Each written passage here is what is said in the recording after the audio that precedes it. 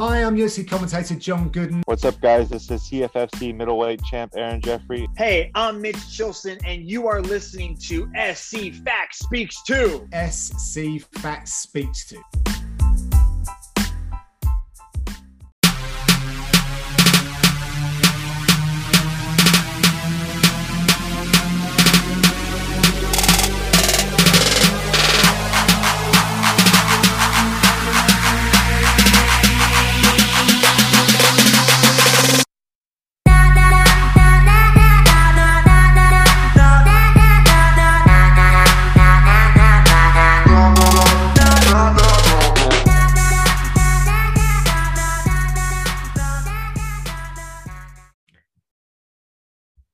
Okay, it's an honor and a pleasure to be joined by this man today.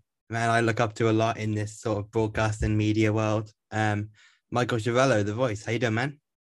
Steve, it's great to finally talk to you, mate. Thank you very much. That's awesome, man. A lot of times when you get interviewed, do people just ask you to just throw off all the catchphrases? Is that something you get, or? Yeah, I get the same question over and over. How did Goodnight Irene come about? How did Big Kibosh come about? Stories that are very well documented, but it's okay. I don't mind people asking it, because I guess when you become known for a catchphrase or several catchphrases, people want to know the origin of them. I've heard those stories, so I'm not going to go into that. One catchphrase you didn't mention that I like: smack bang. I like that one. You know, that's a good question. I've never been asked about that one, and I actually don't know where I got that from.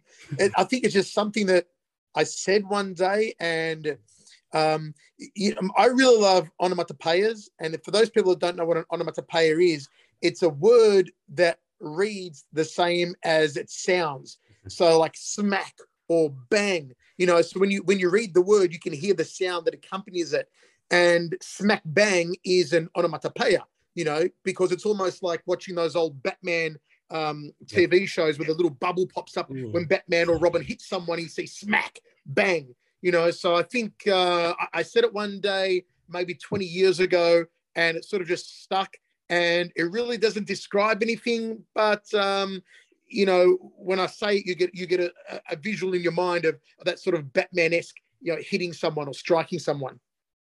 Yeah, well, you mentioned obviously Goodnight Irene at the start there. Your wife's name is Irene, but that's not where it comes from, right? That's no, that's a freaky coincidence. I began saying Goodnight Irene in my first ever commentary I did as a 16-year-old doing track and field athletics in 1991, and it sort of just stuck. I started using it in fight sports, and people liked it, so I kept it going. I first used it in fight sports in 1994. And I didn't meet my wife until 2009. It was just one of those freaky things that, of all the girls' names in all the world that I meet, that I end up marrying, it's a girl named Irene. So, they always say the universe brings you what you want. And I'd been screaming the name Irene for, God, almost 20 years. And, lo and behold, the universe delivers me a girl named Irene to marry. Yeah, that's the fate, right? Yeah. Yeah. I know I said we weren't going to do the catchphrase and questions, and we've now done 2 or 3 minutes on the catchphrases. So you can breathe now. That's it. There's no more catchphrase questions. Thank you, Steve. Thank you. Obviously, you're down in Melbourne at the minute, where you live. How's the Australian summertime treating you down there? Look, it's been nice. It's been a lovely summer. Hasn't been overly hot. Hasn't been overly wet. It's been really nice in between. A lot of fun times at the beach, and swimming with the kids and getting around, and with pretty much Melbourne opening up again as far as the COVID rules go. It's been a great summer with the cricket and the soccer, and the Melbourne Cup, and all the other tennis, obviously, all the other sports that are here during this season. It's been a wonderful summer. It really has, and we've been opened up again and been able to enjoy ourselves.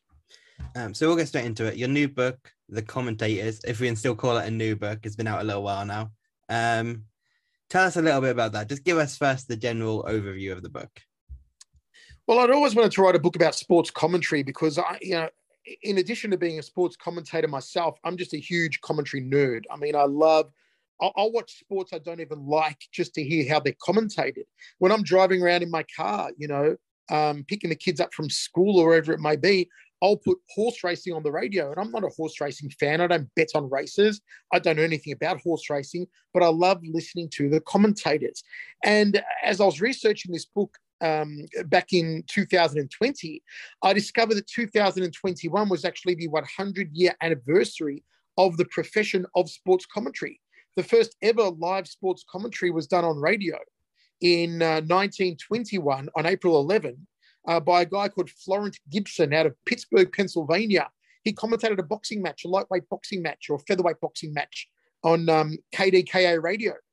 And so I thought, wow, what a great year to release a book on the 100th anniversary of the profession, looking at all the best sports calls from history and then getting input from some of the best sports commentators on the planet, analyzing all these various commentaries. And it came together into a fabulous book that's been very well received. Went to #1 on the Amazon bestsellers list, and I'm very happy with how it came up. Like, full disclosure, I haven't read the book yet. I want to, so that's definitely on my list. One thing, I was listening to a bit of your other book, Good Night Arena, earlier today. You talked a bit about how you first got into broadcasting with the work experience at the radio station. But what part, was there a moment when you realized that, like, commentary, or that, because you weren't originally wanting to go into broadcasting, that wasn't your goal, you wanted to be an architect. Was there a moment when you realized that commentary was your destiny? There was a moment I realized when broadcasting is what I wanted to do and not architecture, when I went to do that work experience stint at Triple M radio station here in Melbourne. But as far as doing commentary, you know, my first commentary, as I said earlier, was track and field when I was 15 or 16 years old. And I just did it as a means to wag school, to be honest with you. I had no interest in commentating. A bunch of mates said, let's, you know, jump on the commentary team for track and field at Olympic Park and we'll get the afternoon off school. And they let me commentate a couple of races, and I sort of had a little bit of a talent for it. And then I started doing some soccer or football commentary and, you know, some other sports, and just sort of found I had a knack for it. And really, I enjoyed the immediacy of it. I think that's what I liked about broadcasting, was the immediacy of it, in that you do the commentary and it's there, it's live, it's the pressure of it. It's also the joy of talking to, you know, back then on radio would have been, you know, thousands of people. These days on TV, millions of people. And you're producing something that's compressed into a sliver of time, you know, whether it be a 2-hour or 4-hour broadcast that you've got to try and do seamlessly and flawlessly. And the feeling at the end of that, it's a feeling of relief, of joy, and also a little bit of disappointment, but a good disappointment, in that as a commentator, you're always striving for perfection, but every commentator will tell you, Stephen, they have never done a perfect commentary. It doesn't exist. We all try and do our best. We try and gain perfection, but you can never attain it. But you're always trying to do that. That's always your goal. And so it's all those things sort of wrapped into one that appealed to me about commentary. And I think also because I grew up with a love of professional wrestling, my favorite pro wrestling commentator was Gorilla Monsoon, who I mentioned in all my books. And I think that commentary gave me the chance to do what my heroes of the wrestling world, you know, Gorilla Monsoon, Jesse Ventura, Bobby the Brain Heenan, Vince McMahon, would do on WWF broadcasts, you know, these larger-than-life, over-the-top commentaries. And I could do that on radio and then later on TV myself. And I was sort of able to, you know, in a way, bring my imaginative WWF world that I loved as a kid into the real world of commentary and combine that to produce my own sort of style. You mentioned wrestling there, and I was going to bring it up a bit later in the interview, but I'll bring it up now. I go on your Twitter. It's just all old school wrestling. I love it. I still love it. You know, I got WWE Network for that very reason. I still love watching the old wrestling. You know, WrestleMania 1 to 10, that was my era. I still go back now and I watch the old Saturday night main events from back then. I still watch the old WrestleManias. And it gives me a feeling of nostalgia. It takes me back to my childhood. I still get those emotions, you know, watching, you know, Hulk Hogan and Macho Man from WrestleMania 5 and Hogan Warrior from 6 and, you know, Hogan Slaughter from 7 and, you know, Macho DiBiase from 4 and all those sort of times. And it's a nice feeling, you know, it's a beautiful, warm part of my life. And I think that anything that allows you to step into a time machine and go back to those formative years in your life is good. It's positive. And that's what it does for me. And also I get to continually revisit Gorilla Monsoon and Vince McMahon, these two great play-by-play commentators that I absolutely adore. And, I still learn a lot from them. Even though their commentaries were, back in the 80s, early 90s, I learned a lot about their delivery and about how they could sell these events. And even though they were scripted events, just the way these guys could sell storylines is still very important for me to see how they were able to use these storylines, because storytelling in any commentary, particularly in fight sports commentary, is so very important. And sure, the sports that I'm commentating aren't scripted, but the stories are very real. And as a commentator, I need to find a way to sell those stories. So anything I can learn from other commentators, I take on board and I try and implement it. Have you ever had any offers to do professional wrestling commentary? Because I don't know if you know, but Jimmy Smith is now the lead commentator on Monday Night Raw. Have you ever had any offers like that? Not from WWE. I never have. I've done pro commentary before, pro wrestling commentary, most notably the Ultima Lucha, which was a Mark Bennett production. I remember that now, yeah. Great. Ultima Lucha was a fantastic product. Mark Burnett, the same people that did The Contender, Survivor, The Apprentice, Are You Smarter Than a Fifth Grader, won over 50 Emmy Awards. Anyway, I'd done The Contender for them and some other stuff. And when it came the season finale of Ultimate Lucha in their first season, Mark Burnett contacted me and said, can you commentate the finale, their WrestleMania? Mm-hmm. And so I went to Boyle Heights in Los Angeles and I commentated that alongside Matt Stryker. It was prime time on El Rey Network, Robert Rodriguez's network. It was the #1 rating show on the network at the time. And we knocked it out of the park. It's one of my favorite commentary memories. It was one of my best commentaries I thought I ever did. And, again, I just got to live a part of my childhood on the show. All the fights, all the matches were great. We had Vampiro on there against Pentagon. We had Alberto El Patron, who's Alberto Del Rio, who was in the WWE. We had Johnny Morrison, who was Johnny Mundo in Ultima Lucha, now Johnny Morrison in WWE. So Ricochet now in WWE, who was Prince Puma back then on Ultimate Lucha. So many great guys who were on their way up, and I got to call them, and it was a fabulous, fabulous show. Great memory. I think a lot of wrestling fans really although it was only a few years ago, they really romanticized like Lucha Underground, Ultima Lucha. It was a really great show. And like the way they shot it was so different to anything else. It was all again about storytelling.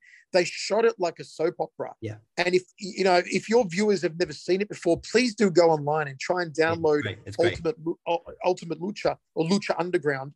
Ultimate Lucha was their finale, but it's shot like a soap opera. The storylines are like you're watching, a soap, and then you have the matches, and it was something unique because, Mark Burnett always brings something different to the table, and their production values were really second to none.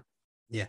Some of the way they shot some of the backstage stuff, like obviously in say WWE, it's just general like sports stuff, but it's just so creative. And Dario Cueto, excellent character. Just get that in there. Oh, he was fantastic. I loved working with him. A really smart guy. I got to spend time with him backstage, obviously, and we managed to chat a lot. But very talented wrestlers, very dedicated crew, talented crew.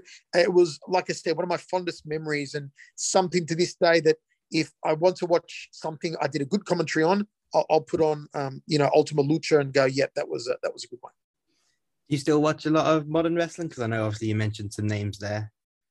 I do now and then. My son, my 7-year-old son, gets into it a little. We watch a few of the pay-per-views when WrestleMania comes around. We'll watch it. We just watched Royal Rumble a couple of weeks ago. There's certain guys that he likes to follow and I like to follow. Some of the guys who are friends of mine in WWE. And also at One Championship now, working with two recently former WWE employees.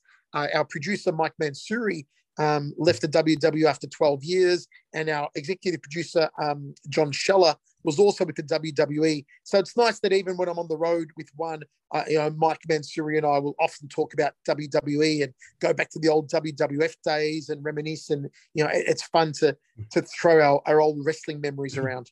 And obviously last year we saw the one on TNT show, so it looked for a little bit like there might have been some sort of deal with AEW there, but not to be, unfortunately. Yeah, I'm not sure quite what happened there. We were doing a little bit of cross promotion stuff with AEW, and the time on TNT was short. It was a good time, and hopefully introduced us a lot more to American audiences. And hopefully it's something we may be able to do again. I'm not asking you to like necessarily be critical of your employers here, but what do you think happened with the TNT deal? It's a good question, man. I can't answer it because I really don't know what makes. I mean, our ratings weren't terrible. That's the thing. I think we rated inside the top 100, if I remember. We had 4 shows in 4 weeks. We were on the back of AEW, so I think we rated pretty well. Whether or not mixed martial arts is something that TNT was looking for, was not looking to pursue, I'm honestly not quite sure. From one's perspective, we gave it our best shot. I think we delivered 4 very good shows. Unfortunately, some of the fights went a little bit screw-whiff. Eddie Alvarez. With what happened with Rugrug, what happened with Eddie Alvarez. I mean, these are things you can't plan for, and maybe they damaged a little bit. But then stuff like Marlon, Adrian Moraes when he knocked out Demetrius Johnson. That was a highlight. There were some great highlights on the shows. I'm not privy to the behind the scenes workings with One and TNT or any of the other broadcasters that they may be looking at in the US. So I can't really answer that one. You're on a little bit of a tangent there. There's a couple more things I want to touch on the book, if that's okay. You talked a little bit about the process of what inspired you, but actually writing the book itself, what was that like for you? Because I think you talked to a lot of different people in that process, didn't you? It was great. A lot of research went into it. A lot of sports events watched and analyzed. And I contacted a lot of the best commentators in the world, and they all came on board. From a British perspective, you'll all know Peter Drury, who I think is the best football commentator in the world. John Murray from the BBC radio, who I think is the best radio football commentator in the world. He does the Olympics and all the stuff for BBC, their number one guy. Vin Scully, who's probably recognised as the greatest commentator of all time. He's so famous that, Scully and Mulder in the X-Files, Scully was named after this guy, Vin Scully. And at 94 years old, he contributes to the book. Tim Neverett, World Series LA Dodgers commentator. Guys that have done, 10 Olympic Games, horse racing commentators. All the best guys in the world wanted to come on board and be a part of the book, because it's rare to have a book on sports commentary. And I'm really glad with the way it came together, and researching it was such a joy. It was a pleasure to write and research and edit. And it was a really joyful process. And when you're doing a book, there is nothing worse than thinking, because, when you write a book, you read it at least 100 times. You go over it with a fine tooth comb. And you're not doing a good job if you're cringing at the thought of, I've got to read chapter 5. I don't like chapter 5. I've been through chapter 5 99 times. Here's number 100, and you're going through the paces. But when you're looking forward to reading it again for the 100th time, you go, okay, I know I'm on a good thing here. And I really got that feeling writing the book. I never got sick of, reading it even 100 times. Yeah. Obviously, this isn't your first book, as we know. But what were some of the differences between writing a book on a topic like sports commentary compared to writing Goodnight Irene, your memoirs? Goodnight Irene had to go to a very different place because it's very personal. I opened up a lot about personal things in the book, and I had to also trigger my memory. My memory is good for some things and not good for other things. And a lot of things, especially from early on in my life, I'd forgotten until I managed to go deep and pluck those memories out and finally get the chance to talk about them, and things I hadn't spoken about before, bullying and overcoming adversity and self-image problems and stuff like that. Of course, in the commentators, not much of that came into play, just a little bit of it. It was more about other people rather than writing about myself. So 2 completely different approaches to the books, but both very memorable experiences.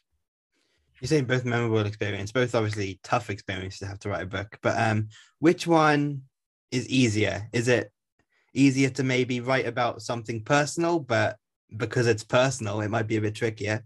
Or to no, I think it's easier. I think it's easier to write about the personal one. Yeah. The thing with the commentators, what made it hard is I knew that, you want to write for people that are going to read the book, the general population, but also I knew that all these great commentators that I had in the book were going to be reading it and expecting it to live up to expectation. And I had a lot of them say to me, I'd love to be a part of the book, but please make sure you do me justice. These aren't run-of-the-mill commentators. Like I said, these are the best of the best. I mean, Gordon Bray, maybe the finest rugby commentator in history. Again, Peter Drury, John Murray, Vin Scully, Kenny Rice, Tim Neverett, Kathy Rigby, the Olympian, the Tony Award nominee actress. So when you're writing, these people are going to read the book. There's a certain level of expectation. So there's a lot of pressure to get it right. And I knew that other commentators around the world would pick up this book and read it. So I didn't want anyone picking it up and going, oh, yeah, Schiavello wrote a pretty crappy book on commentary. This is not what commentary is about. This is not how you be a commentator. But the fact that they've come back to me and said, like, John Murray said, it's a brilliant piece of work. Peter Drury called it a magnum opus. People have called it amazing or brilliant or, the best book ever written on commentary or broadcasting. Tim Neverett, who's a professor at Emerson College in Boston, had me guest lecture to his sports broadcasting class at Emerson College, because they hold the book in such high esteem. So it was, in that sense, it was harder to write the commentary book because I knew that it would be more finely critiqued by industry peers. You mentioned obviously the guest lecture. I'll just throw in now, I study sports media myself, so that's cool to see that you've done that. That's really interesting. Before we get on to some fights, I want to just talk about some general interview and stuff, because I've been interviewing fighters, mainly fighters, for just over a year now. You've obviously done countless interviews for so many years with some of the biggest names in the world. How do you stay motivated when you've already interviewed so many huge names? And this can come into it with commentary as well. When you've done so many shows, how do you keep going? How do you stay motivated? I've always gotten a kick out of interviewing people. It was one of the first things I did when I started in broadcasting and media. I wanted to interview people. I don't know why. I guess when I was younger, I was drawn to fame. I'm not fame for myself, but being around famous people. I guess when I was young, I was the fat bullied kid, man, who didn't fit in with the cool kids at school, who wanted to fit in. And a way that I could sort of create a niche for myself was I was working on community radio back then, and I was getting interviews with sports stars that commercial radios couldn't get. Here I was, 16, 17 years old, interviewing tennis stars and cricket stars and soccer stars and things like that. I was interviewing Maradona and Pelé and Stefan Edberg and Goran Ivanisevic and Sachin Tendulkar and big names like this. I was 17 years old. And that was a cool thing at school. Kids would go, geez, Schiavello interviewed this person, met that person, that was cool for me. And then I just enjoyed the process. And the more that I kept interviewing people, the more I really enjoyed the process. When I did the Voice Versus series on Access TV in the USA, and I interviewed Dana White, Steven Seagal, Michael Jai White, Fedor Emelianenko, Sugar Ray Robinson, Stone Cold Steve Austin, Hulk Hogan, etc. It was the process I really enjoyed, the research. For 2 weeks, I would get every material I could on all these guests. I'd read their biographies. I'd watch their other interviews. I'd make sure that what I was asking wasn't the same that everyone else was asking. I made sure I had an icebreaker question to get them comfortable. And I really enjoyed the whole process. And still to this day, if I interview people, especially long form interviews, it's the process I really enjoy. You just sort of, you get up for it, Same with commentary. I've done so many commentaries. I've commentated over 7,000 fights. I've done regional commentaries. I've done the biggest commentaries in the world. I've done the Olympics. I've done it all. And no matter if it's two guys you've never heard of or two guys who are super famous, you just get up for it. It's just internal switch, flicks on, the adrenaline goes, you see the green light, you're on the air and you go. You mentioned Steven Seagal there. That's the story I think that really stands out from the Goodnight Irene book. But I want to ask about someone else who obviously you have a much closer relationship with than you do with Steven Seagal. What is your craziest Bill Goldberg story? Oh, man. So I was a huge Goldberg fan back in the WCW days. I mean, everyone was, but that short period there when they were trumping WWE, and me and my mates were big Goldberg fans. So to get the chance to meet him and hang out with him when he came to Australia in 1999, I think it was, and we took him out on the town and we hung out all night, and we took him out to a strip joint, I remember, here in Melbourne. And there were me, Slam and Sam Greco, the K1 star, a guy called Mario Florides, who was a Mr. Australia bodybuilding champion, and a kickboxing promoter who passed away last year called Tarek Solak. And we took Bill out on the town and to some strippers. And I must have been really uptight back then, because I remember Bill, you know, with a couple of strippers on his lap looking over at me saying, "Hey, ambassador, cool down, you know, chill out a little bit, get one of these girls." And it was just fun hanging out with Bill. And I remember it was the latest I'd ever stayed up, because we didn't get back to his hotel until 7 o'clock in the morning. And just because we were out all night, just partying and having a couple of drinks and just letting our hair down. And you know, it was a great memory. And the next night, we took Bill out to dinner in Lygon Street here in Melbourne, which is very famous for its Italian eateries, and at a restaurant called Piccolo Mondo. And I remember one of the waitresses coming up to him and asking him for an autograph. And she pulled her top down, and he signed her breast. And she later went and got his autograph tattooed on her breast. So I guess, you know, back then Bill was the biggest name in the wrestling world. So some of the perks of the trade, I guess you could say. And you got to just like tag along. That sounds great. I got to tag along. You know, a lot of my early years, if you've ever seen the movie Almost Famous, the Cameron Crowe film, a lot of my early years were like that, man. It was just being around famous people that I was interviewing and being able to tag along for a lot of these experiences that were very surreal now looking back at it. Yeah. Switching gears now, talk about some fights. We saw the one card on Friday. Obviously you weren't there because of COVID. Was that weird for you to miss the show and watching it at home? It was. I really wanted to do it. I tested positive for COVID the week before, and I said to my whole family did. And I said to my producer, I'm going to try and beat it. You know, you've got to test before you fly out to Singapore at the airport. Then you test again when you land in Singapore. I said, I'm going to try and beat the PCR test. You know, I'll see how I go. But it came 3 days before I was meant to fly out. And Mike Mansouri rang me and he said, listen, you know, these tests are so strict that you're just not going to, we know you're not going to pass it. And even if you happen to, you're just not going to be up to commentate. And the truth was I wasn't. You know, I'd lost my breath and had trouble breathing and was fatigued. So I had to miss the show. And it was weird watching it without, you know, being there. And it's strange. And Steve Dawson did a commendable job with Mitch. But, you know, I've only ever missed a couple of shows because I've been sick, that one and one other one in Jakarta. And it's weird when you're not there because, you know, you feel you're part of that product and you should be a part of it. And it's strange when you're not. You mentioned Mitch there. Just want to say, awesome guy. I've interviewed him before. Great guy. Yeah, Mitch is great. Full of good stories. Very good commentator. Highly knowledgeable. And I really enjoy working with the Dragon. You guys have a great partnership. What do you put that down to? You know what it is? It's just being loose enough with each other. Yeah. You know, it's just time. We've now been together for almost 5 years, so it's getting to know each other. I know at the start, I have a very different rhythm to a lot of commentators, and Mitch had always worked with Steve Dawson, and Steve is very, how would I say, very traditional commentator in that his rhythm, if you listen to it, you can hear where his pause points are going to be. And Mitch was used to the rhythm and the pause points on Steve. And when I came in to start commentating one, I'm a lot more... what's the word I'm looking for? I'm more over the top, I guess. You know, I'm a lot more high voltage and I don't have those natural pause points because I'll talk a lot more. I'll commentate the action a lot more. So Mitch never knew really when to come in. And it took a little time to get used to where to come in with me and where to get those points where we weren't overlapping over each other and talking over each other.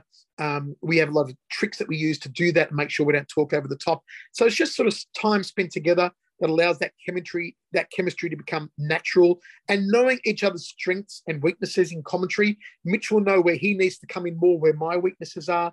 I know where his weaknesses are, where I'll need to come in more. And, you know, we balance each other out that way. And plus it's also having fun. Yeah. You know, it sounds like you guys have fun. Yeah. And I'm big for having fun with commentary and, you know, loosening Mitch up a lot as well and saying, Mitch, let's just enjoy it. Let's have fun. If we want to rib each other a little bit, let's rib each other a little bit. If we want to have a laugh, let's have a laugh. If we want to go over the top, let's go over the top. Let's not just be staid. Let's not just be formal. You know, no one wants that. Let's make this a unique brand of commentary that people will know when they hear it in the background. Oh, one championship is on because I know that style of commentary. They could not mistake it for any other part and parcel commentary of any other sports show. Yeah, I watch a lot of sports. I watch a lot of MMA, obviously combat sports. I think you guys do that. It's instantly recognizable. You guys seem to have a different energy. I'll just put that It is. It's just different. I mean, everyone has a different style. I won't criticize anyone. I like listening to UFC commentary. They use a 4-man booth, but they don't do a lot of play-by-play. They'll talk like their mates talking at a pub about the fights, and that style works. It's great to listen to. Whereas our style will rely more on play-by-play. I'll call the action as it happens, and then Mitch will analyze the action as it happens. So it's a different style again. And we'll intersperse some humor in there if we can. Everyone's got a different style of commentary, and it's nice to listen to different styles because it'd be a boring world if everyone commentated the same. Obviously, we saw with that card the whole situation with Bibiano and Lineker. But it looks like we've got a new date for that, March 11th. It looks like. What do you think of that matchup? I was happy that one was on that card because I said to Mike, my producer, when Mike rang me, my producer, he said, "Look, you're not going to do the show. Stay at home and rest." He goes, "That's the bad news." I go, "What's the good news?" He goes, "The good news is," he goes, "John Lineker has tested positive for COVID." He goes, "The good news is, I know you really wanted to commentate that one. So the good news for you is you'll get to do it. It's going to be moved to another show." And I'm like, "Oh, yes, okay, cool." Because I've been commentating Bibiano since like 2009, earlier. Maybe 2007, since Dream Days. I really wanted to do this one. And there's been so much smack and bad talk, and these guys genuinely do not like each other. I think Bibiano is going to beat him. Most people think Lineker is going to beat him. It's a great fight. It's rare that we see, especially in one where there's so much respect between the athletes, that we see bad blood. And that's not scripted. It's genuine bad blood. They don't like each other. So I can't wait to call it. And I think it's going to be fireworks. It's going to be nasty. Yeah, now you mention it, I just think you don't see that kind of trash talk in one that often. So it's different for you guys. Those clips you see on the promo videos of them trash talking, that was an interview I did with them a few months ago. And I messaged them both before. And I said, "Listen, guys, none of the respect stuff out the window. I know you guys don't like each other. All right, it's a Brazilian feud.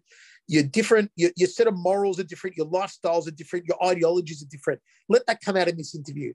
I don't want a boring interview where you say, we're going to have a great fight. I hope my opponent brings his A game. Boring. No one wants that. Be honest. If you don't like John Lineker Bibiano, be honest. Say it. Say why he pisses you off. Say why you don't like him. I said to Lineker, say why you've got, you don't like Bibiano. Let us know the truth. And I got that out of them. And it's been used on all the promo videos because it is juicy. And as an interviewer, you've got to do that. Otherwise, these guys fall into the trap of just going through the routines that they're inbuilt, and we're not getting the full emotion of the story. There's a story to tell. And the story to tell here is that Lineker thinks Bibiano's over the hill. It's time for a change of guard, and he plans to knock him out. And Bibiano's like, "I'm still the master. You're not going to take this. I've had it for so long. And you're a one-trick pony with your punches, and I'm going to show you." So, you want to feel that heat. I want to touch on, because obviously there's the COVID situation there, this whole COVID period we had with one last year. How did you find commentating during that period? Because it's not just the no fans thing, but you guys were you did the tape delay fights. So you were doing what, 2-3 shows in one day sometimes? How was that? So I think we ended up doing two sessions. Tape delay, we did two sessions. It was 3 shows each. So we did 6 tape delay. They were the ones out of Bangkok. We were doing one show early afternoon, my time, taping another one after that. And then the third one would be live. So 2 delayed, 1 live. So we'd have the live one, and we bank the 2 delayed ones and show one the week after, one the week after that. Then we do the same again. We bank 2 tape delays and do 1 live. It was awkward. It was a necessity, but it was awkward because, again, you're not there. You don't get the atmosphere. Also, when you're doing stuff over internet over the system of remote commentary, there can be glitches, there can be delays in the commentary, things like that are out of your control. Also, I'm not there with Mitch. I can't read Mitch's reactions. I can't tap him on the knee and go, talk now. I need a break. I need to take a drink. You talk. I can't do that when it's remote. So we had to be even more careful not to talk over each other. So that chemistry, that repartee isn't there between us.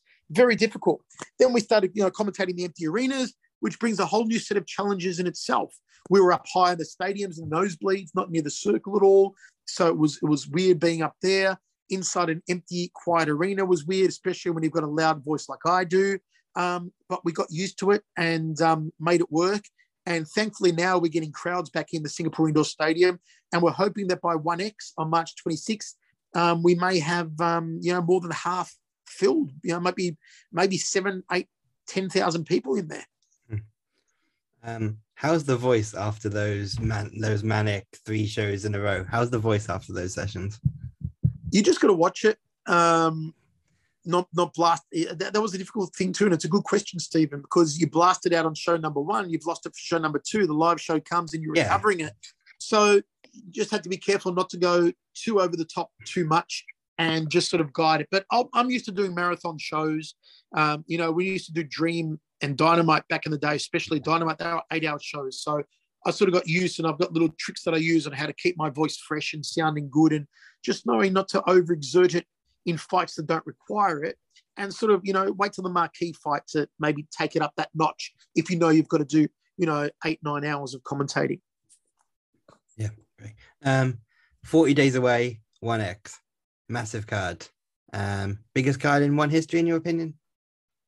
On paper at the moment, looks like it, definitely. The Century card was huge. The TNT cards were huge. The New Breed cards were big as well, but this is big. Just look at the talent on there. I mean, Rodtang DJ itself is just massive. Angela Stamp is massive. So many big fights on that one. I'd say biggest of all time. Yeah. Let's talk about that Rodtang Mighty Mouse first. How crazy is this? How do you just if you're just gonna sit back and assess that fight, what do you see, given the hybrid rules? There's only been, I think, one of these fights before in history, and I commentated it many years ago. It was Shinya Aoki versus Gianotsu. So Gianotsu was a K1 kickboxer. Aoki is, the legend Aoki, alternating rounds. And surprisingly, Gianotsu knocked out Aoki in the mixed martial arts round after it got out of the kickboxing round. I think it's going to happen again. I think Rodtang's going to knock out Demetrius Johnson in the MMA round. Yeah. I think Demetrius is going to run from him for 3 minutes in the Muay Thai round. Wouldn't you? Why would you stand toe-to-toe with Rodtang?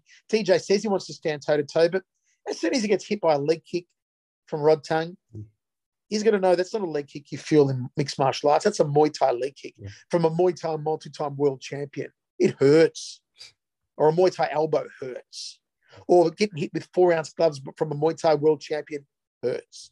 You ain't never been hit like that before, DJ. He's going to run. Second round, I think he gets knocked out. I don't think he's going to try and take Rodtang down and maybe expose himself and get KO'd. It's one that's been debated hotly. Mitch thinks that Mighty Mouse is going to tap him out in the second round.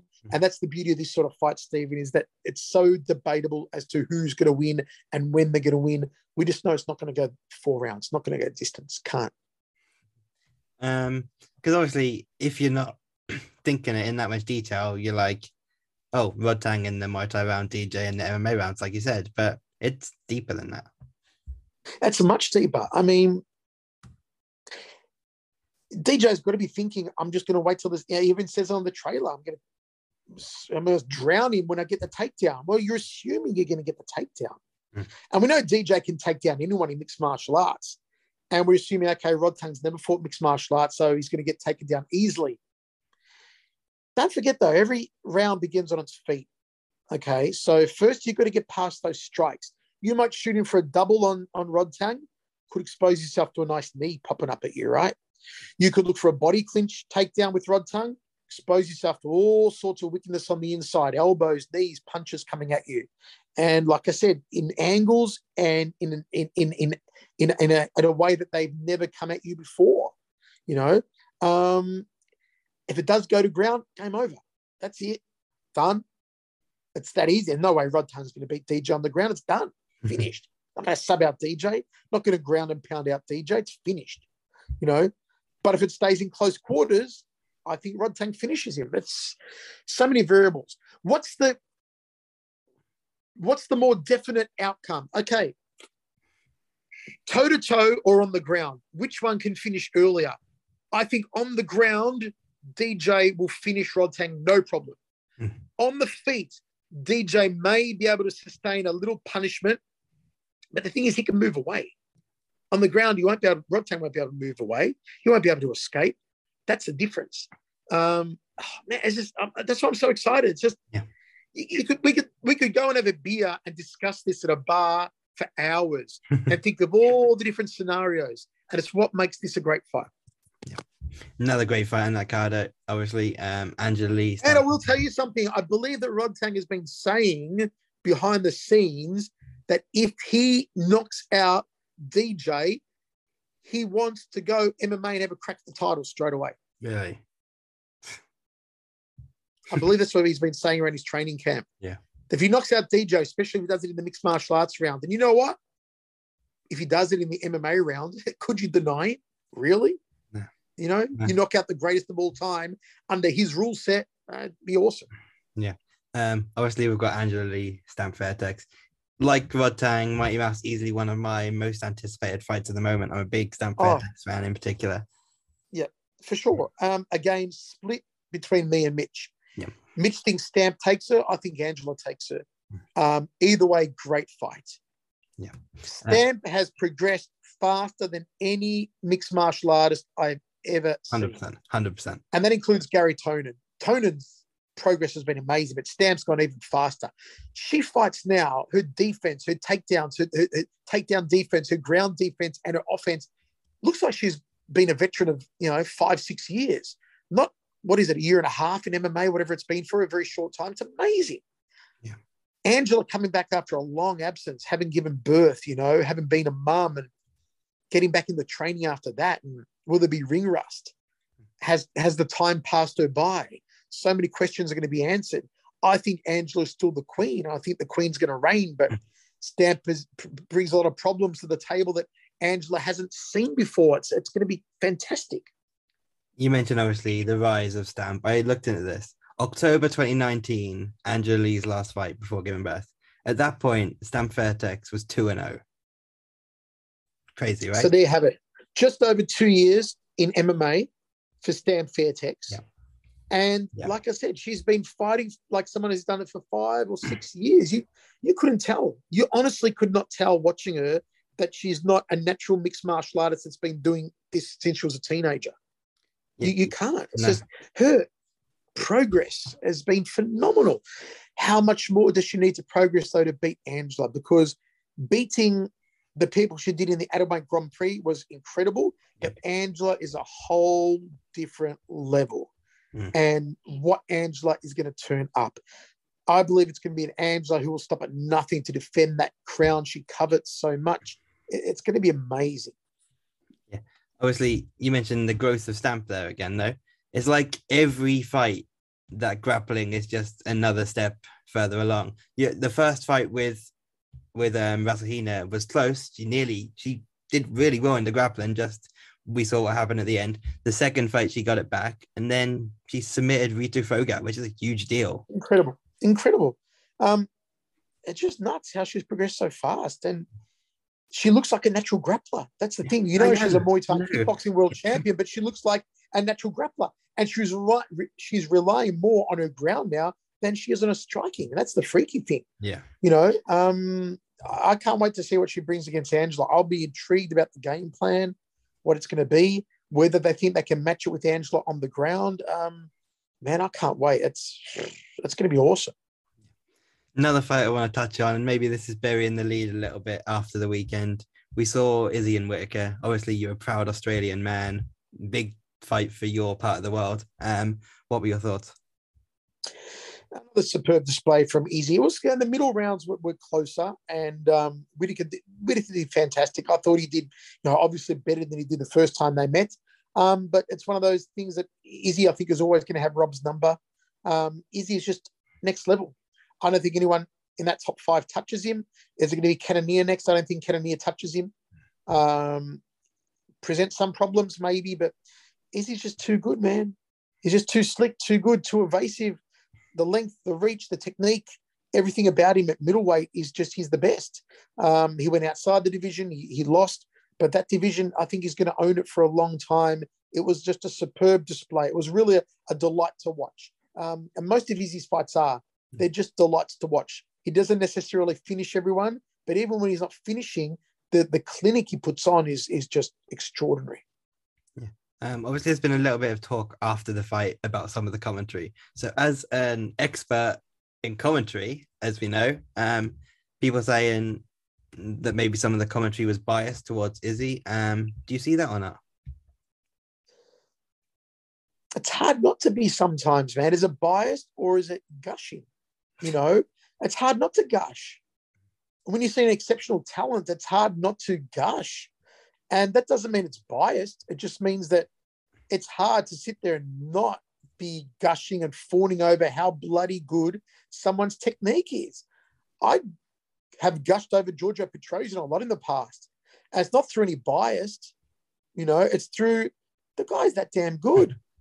How do you sit there and not watch a Wayne Gretzky or a Michael Jordan or a Hakuho or a Demetrius Johnson or an Israel Adesanya or a Giorgio Petrosian and not gush, a Tiger Woods and not gush at just how much better they are than everyone else?